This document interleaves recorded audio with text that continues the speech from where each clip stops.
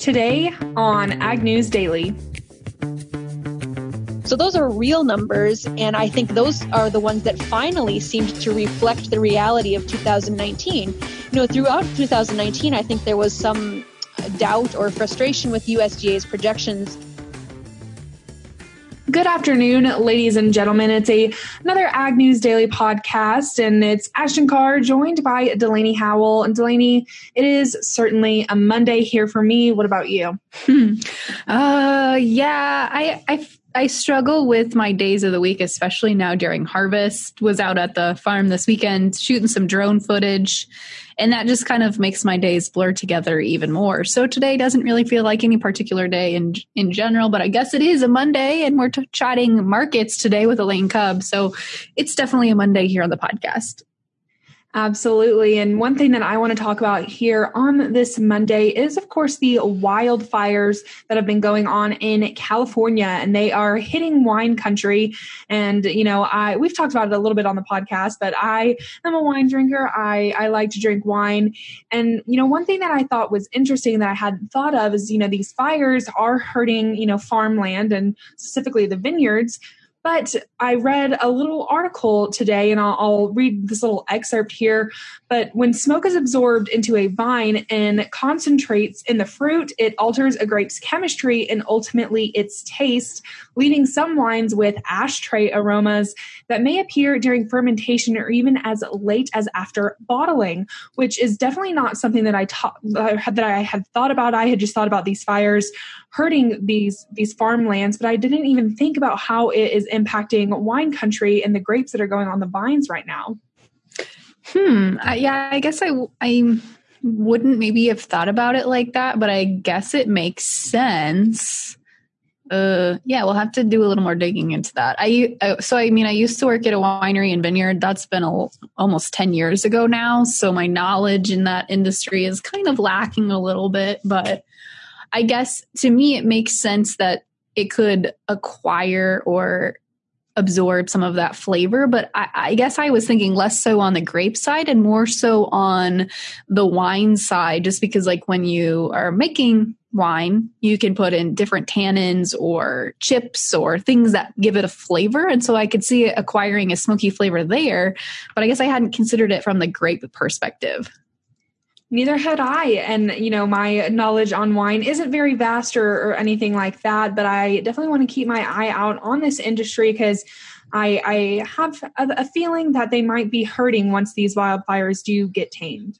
Yeah, I agree. And I hope we don't have a wine shortage. I'm also a wine drinker. I doubt we will, but I guess if you're a big wine drinker, maybe it's time for you to stock up. I don't know. Maybe, Delaney, but other than that, what kind of news are you looking out for today?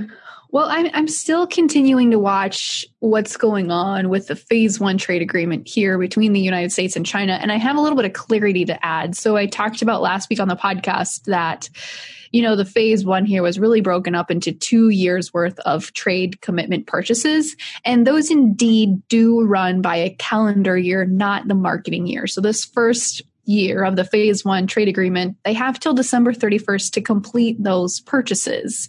However, it's still being rumored that China will not meet their promise to buy about $38 billion worth of agricultural goods. We've seen U.S. Soybean Export Council CEO Jim Sutter tell different reporters he's confident that China will not be able to meet their demand or meet their promise.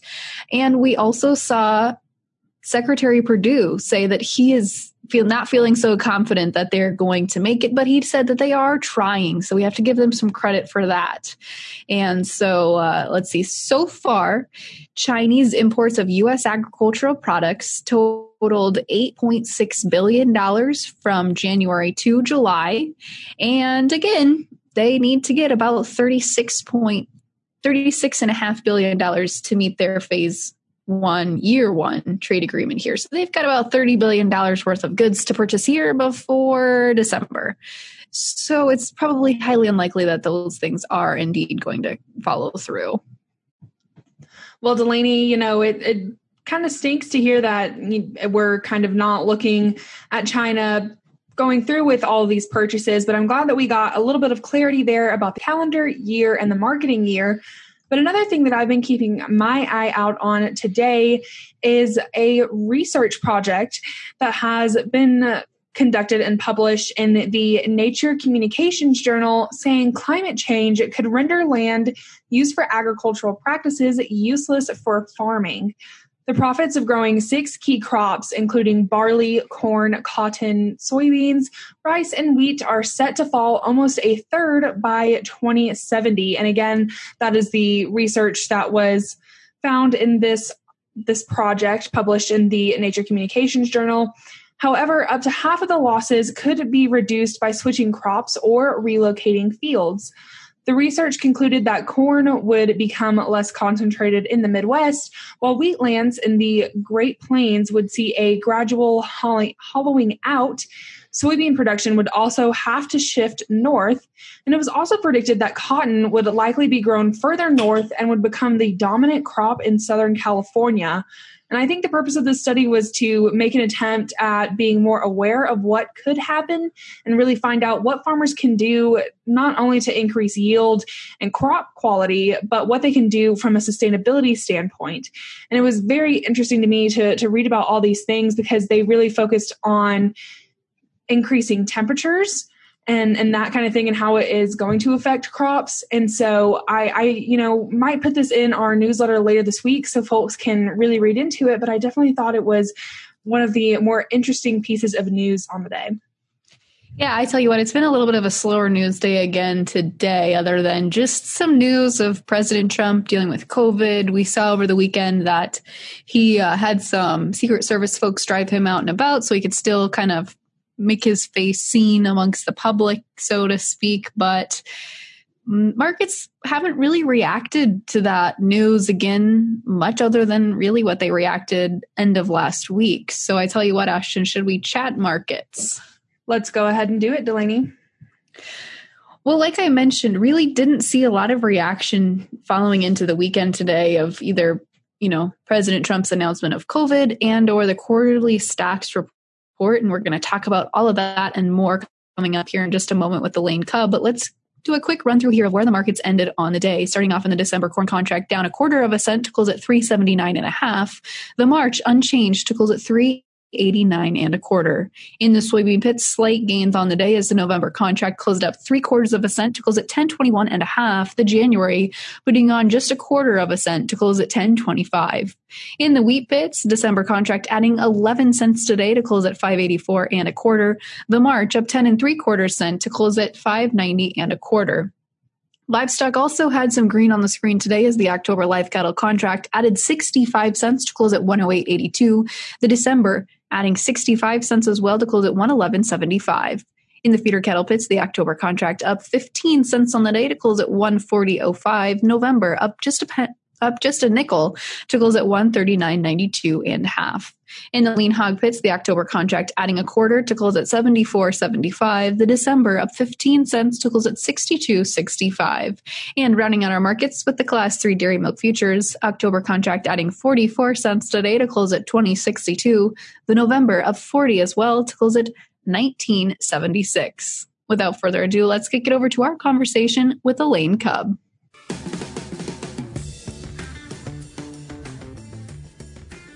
Well, as promised for today's hashtag Market Monday discussion, chatting with Elaine Cubb. And Elaine, it's been quite some time since we've had you on the podcast, but glad to have you back on again. Absolutely. I mean, the markets, they keep on a churning no matter what. That is true. They certainly do. And, we had the quarterly grain stocks report out last week. What's your sentiment here moving forward? Is that just a temporary bullish news for the markets, if you will? I think the price movement, I don't think there's going to be long-lasting new highs necessarily from that. But the implications of that quarterly grain stocks report will be with us for the rest of the marketing years going into 2021. And that, that's pretty important, actually. Sometimes these monthly supply and demand estimates, those do feel temporary and they feel sort of made up, right? Like they're the result of economists in Washington, D.C. or Kansas City or wherever, plugging numbers into an equation and coming up with a projection. So those do feel kind of temporary, but the quarterly grain stocks reports are, in my opinion, more important government reports because they are audited, real measurements of physical grain that is in inventory in commercial storage and in on-farm storage. So those are real numbers. And I think those are the ones that finally seemed to reflect the reality of 2019. Throughout 2019, I think there was some doubt or frustration with USDA's projections of what production was during that very challenging year of weather. And now finally we've gotten enough of these measurements of what grain is really in existence anymore that I think we're starting to reflect reality. Yeah, I think that's interesting you mentioned that, reflecting reality. But do you think, I guess, how long will these reality reflections last? Maybe that's a bad way to put it, but hopefully you understand what I'm asking. No, I gotcha. And I think, like I mentioned, so on the charts or from day to day, today we're seeing grain up maybe 2 cents or flat. Nothing's really happening. We're not seeing a day-to-day reaction to that report every day. There's not a trend that has been set because of those new numbers. However, when we go into, later this week, when there's the new supply and demand estimates for the marketing year going forward, they've got to look back at what inventory there really is and include the newly increased usage implications from it. We're feeding more of the physical grain, the whole corn grain or ground corn to animals rather than DDGs because of the lower ethanol scenario, for instance. They've got to take all those implications from the grain stocks report into future reports or into future supply and demand tables. So there's the chance that a month down the road or 2 months down the road, we will still be feeling the implications of that grain stocks report. But Delaney, to answer your question about the day-to-day movement of prices, no, I don't think that this is going to be a big thing that changes the trend. Well, Elaine, let's talk the December corn contract here, because we did see after that report, we put in a new high for the December charts. Is there any reason that we shouldn't break through that high into seeing another one? Sure, it's entirely possible. I mean, I don't think there's any magic number there. I think the timing of it is more the scenario when we've got harvest going on. Once you kind of hit the mid of harvest, that tends to be when you see either a low or a high just in the time frame. Typically it's a low at harvest, but this year the commercial side of the market seems to not be seeing as much grain or not seeing as much grain sold to them as they typically like to see. So we've got strong basis pretty much everywhere, especially being led by the export prices at the ports and going into Mexico. Strong basis everywhere, pretty strong futures prices, a good scenario for folks who just want to sell off the combine. But the timing of that, once you get through at the halfway point of harvest, then that mechanism seems to fade away. Yeah, I don't know about you, Elaine, but I've been hearing from a lot of farmers that they were nervous to sell ahead just because they had storm damage or drought damage or whatever and didn't maybe have as many bushels priced ahead of time, or in the flip scenario, had a lot priced and now are now dealing with the potential of not being able to fill those contracts. Have you heard similar stories from farmers? Well, very much. And just behaviorally, that is the number one stumbling block to pre-harvest marketing. You don't want to lock in a price because you don't know that you'll have the bushels. And this year in Iowa with that derecho damage, that turned out to be a legitimate concern. If you're in a scenario where you have to try and get out of bushels previously sold, I have not heard of very many people having that happen to them in 2020, which is good because that can tend to be a mess. There can tend to be fees that you have to deal with your elevator, but it hasn't happened too much. I think the scenario is more your first scenario where folks are coming into the market with perhaps grain that is unsold because they didn't sell it ahead of time, which means that they have the beautiful scenario of just spotting out loads at harvest at a pretty favorable price or at a profitable price, which is rare and, kind of fun. Yeah, it has been really fun, especially I think for the soybean market, seeing it finally break above $10 for the first time, I think, since 2018, if I'm not mistaken. But what are you seeing there long term for soybeans? We've seen this pop up in the markets, definitely been demand driven. You know, the quarterly stocks report helps with all of that, I think. But long term, what are you seeing? Yeah, it is fun, isn't it? You take soybeans to the elevator, spot them out at $10 or whatever, and that's great. But I think, Delaney, that a lot of folks are getting really bulled up and they want to see $11. They want to see $12. You know, they think that this trend is going higher, higher, higher. And there is fundamental bullishness for soybeans because of the export tightness. And because if you start to incorporate projections for stronger exports and the knowledge that we now have of the lower inventories, existing inventories of soybeans, you start to get some pretty tight supply and demands, or some tight ending stocks projections, which is bullish. I mean, that there's no question of that fundamentally the market is bullish. However, I want to caution people from feeling really bullish and in a sense that they wouldn't want to sell at these prices, because at some point, let's say February, March, there will be another probably big South American crop coming onto the market. So you've got between now and February, I think that we can enjoy this bullishness, but it's not indefinite. It's never going to be permanent. You've got to be able to have a plan to sell that sometime, either now at harvest or in the next few months before you've paid a bunch of storage on it. Yeah. Elaborate and paint a picture for us, Elaine. If we do see South American weather troubles, what does that do for our demand or our supplies moving forward? Well, if we do see South American troubles, then I guess take back what I said about everything. I guess we could be off and running to $11, $12, who knows? But if La Nina problems in South America persist past the planting season and into the growing season, and you really start to have yield concerns, because acreage is not going to be a concern. They're going to plant as much of it as they possibly can. They're very motivated to by the prices and by their currency. But if yield starts to become a concern, then it's not just U.S. ending stocks that get tight, it's global ending stocks that get tight. And yes, the U.S. will continue to see this hefty pace of export sales that we've been seeing lately. That would probably continue through January and potentially into February, which is unusual. And it would, keep our prices, our local prices and basis prices very favorable. But at this point, I don't think we should bank on that. Yeah, definitely not. Elaine, I want to talk wheat here for a second. Today, they had a pretty nice little move up here. And where do you see that going long term?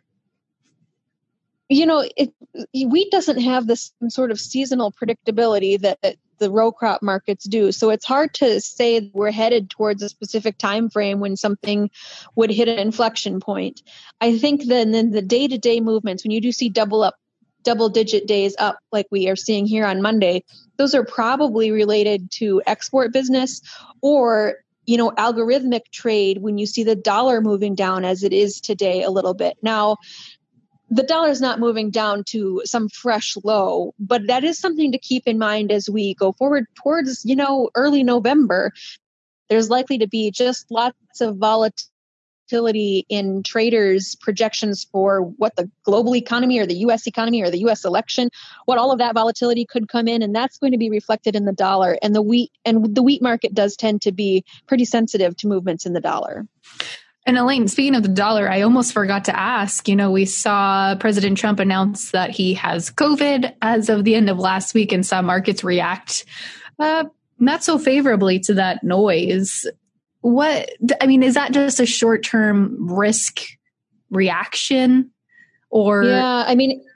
Yeah, any sort of risk, like you mentioned, any sort of volatility will send people, into safe haven assets or selling off risky assets, which can be bearish to commodity prices. But assuming that all goes well with President Trump, with his recovery and his medical care that he receives, I think that's something that the markets can brush off. But from day to day, any sort of change in the prospects for who might win, people try to hang market movements on that, but it's not really rational because no historical statistical study has been able to prove that the stock market, for instance, does any better when there's a Democrat or a Republican or an incumbent versus a challenger.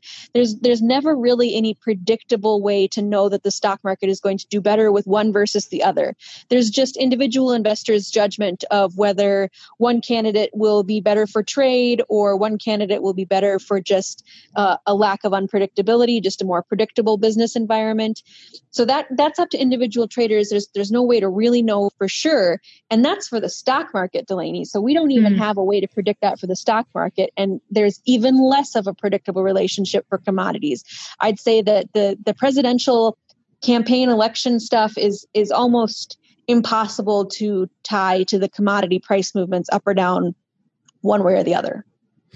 Interesting. I feel like people try to connect it. And I mean, it seems strange to be able to try and connect, the outcome of a presidential election to what's going to happen in the markets. But I'm glad you mentioned that and brought that up.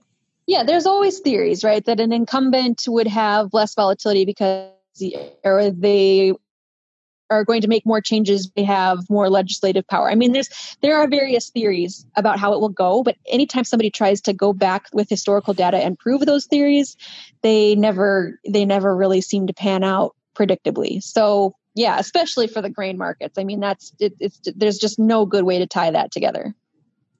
Well, Elaine, before I let you go, of course, you are author of Mastering the Grain Markets, but if folks want to get in contact with you, read your book, or just chat about the markets, how can they do that? Twitter is a good way to get a hold of me. I am at Elaine Cub. Cub is spelled with a K, like a Chicago Cub, but with a K. And yeah, I always like to hear from folks there. Fantastic. Well, Elaine, thanks so much for chatting markets today. Glad to have you back. Glad to talk to you, Delaney.